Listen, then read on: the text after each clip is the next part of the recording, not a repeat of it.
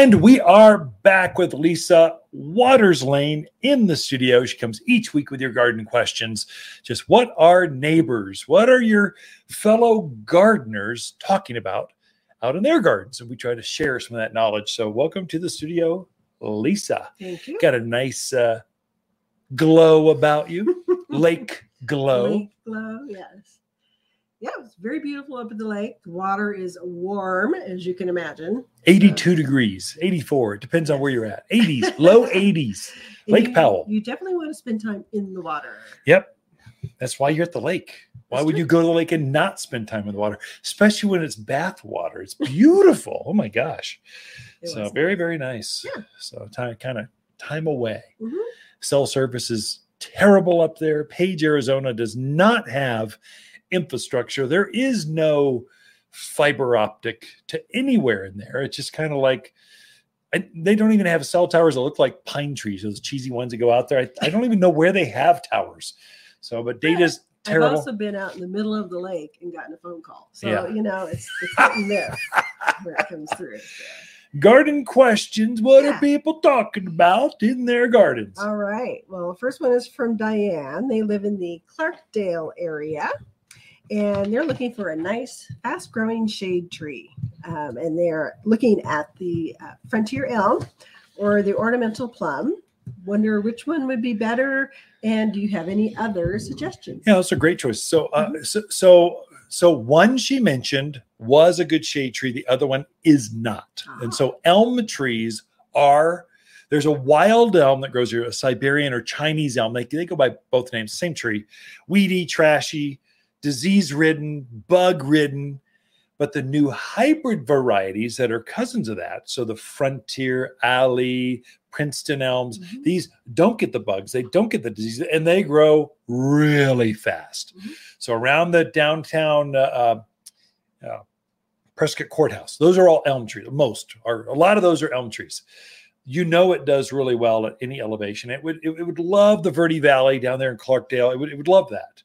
And so go for that. Purple leaf plum or ornamental plums, they're short trees. I mean, unless you're a dwarf with a little tiny chair, it's not going to make a very good shade tree. So probably you want something that's above 30 feet. And so purple leaf plums are in that 20 foot. Yeah. I mean, it seems big for a patio. It'd be great for shading a patio. Out in the yard, playground set, watching sunsets with a patio, not ideal. So some other choices though for Diane, the Verde Valley. Locusts are going to do really well. They take our heat, they take that wind. That wind funnels through that river area, just kind of gets ferocious sometimes. And so it would adapt really well to that. There's honey locusts or golden locusts. Got purple robe locust. If it's got the name locust in it, it's going to be good. Big tree up to about 30 feet tall, good shade tree, umbrella shaped. Ash. There are some stunning ash trees up in Cottonwood, Clarkdale, Camp Verde. It's beautiful. Ash trees so Raywood ash, Arizona ash, Modesto ash. Ash is going to do really, really well, and a big shade tree. And what grows wild right down around you, sycamores. Sycamores, love that valley area. They're going to adapt really well. But those are it'd be worthwhile, Diane, coming over the hill, visit Trader Joe's, make your Costco run, stop by Waters Garden Center, and come tour the shade trees. It's a good time to plant one. So monsoons are coming. So you're already seeing them on the White Mountain area. Tucson's being hammered. Coming back from the Lake Powell, we got rain in Flagstaff and just outside of Page. So that's that northeast of Flagstaff was getting rain. So the rains are here. Time to plant. Another planting season. So all right. Next question is from Steve in Prescott. He used a weed killer, Decimate, to kill out weeds in an area that he wants to put a brick patio in. So the weeds are gone. He's ready to lay, but he wants to know, should he put a pre-emergent down? Even though he's going to do fabric underneath it, should he also do a pre-emergent? And Steve just wants to go all marine. He's probably a retired Marine. So I'm going to nuke the whole thing. And we will take over the beachhead. That's overkill. I don't think you need to do that much. So I think Decimate is the best weed killer you can use in the mountains of Arizona. It's way better than Roundup and way safer. It's not going to cause tumors or third head to grow. Doesn't have all those health issues. Yeah. It's like Roundup. I would not use Roundup. It's just too dangerous. I wouldn't use it. So, but Decimate, I would. And it kills faster. Mm-hmm. So that killed off all the weeds. You're going to put fabric down, probably a bed of sand. Then you're going to level it out. Then you lay your block. That's kind of the sequence to laying block. And hopefully it's level where the water will sheet at a 2% grade away from your foundation. All those things that you've researched already, Steve. But I think the fabric, if you've killed off the weeds, that's going to do it for you. You can. So in between the block, you're probably going to use some play sand or silicon sand or something to kind of lock all those block into place. It's a standard thing. Sometimes seed can come in and get into that sand and you'll have some weeds come up in between the block. They're not coming from under the block, under the fabric. They're coming because seed landed in that sand that locked the blocks together. And so they're very easy to deal with. So I think you're fine. Decimate was a great call. Mm-hmm. Don't need the weed and grass stopper. Use that out near the fence line, down the driveway, out between the rose beds. Because when the rains come, you're going to get tumbleweeds are going to be huge.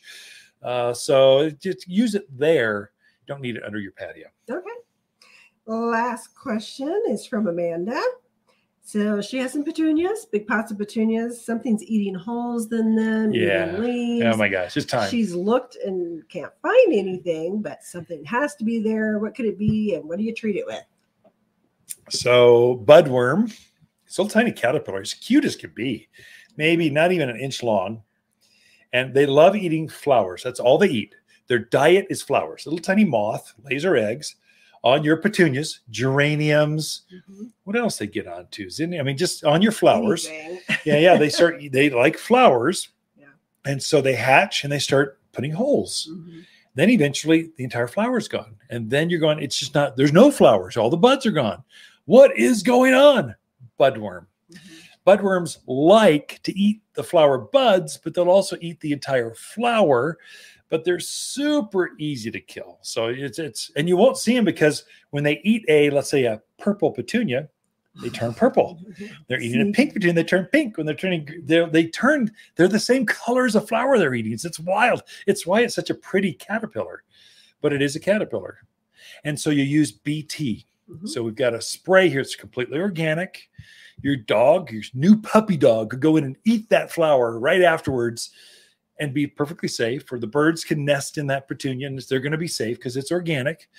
But if you're a caterpillar, if you start to digest that, you stop eating immediately. And usually that caterpillar will die, not from the spray, but just from starvation. They just get sick to their stomach and they stop eating and they just drop, they vaporize. It's very gratifying as a gardener. If you want to take out caterpillars, that's a good way to do it.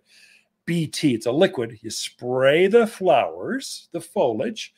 Doesn't matter if you hit the caterpillar, just spray the flowers. Mm-hmm. They're going to come out in the morning because they're worried about being eaten by birds and praying mantis and other predators. They're going to come out early and start eating. They're going to digest some of this spray, and then they're going to stop. Your flowers will stop eating. Now, fertilize right afterwards with Flower Power. It's a liquid fertilizer that we have. Mix it up in a watering can.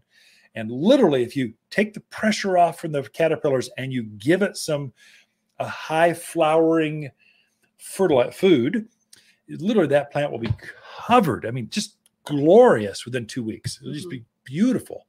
Look at your geraniums, because I've had them on our geraniums, do the same thing. In fact, I would just spray them as a preventative. If you've had budworms, you're going to have budworms again. Just spray them as a preventative if you've got flowers. If you want to keep them blooming.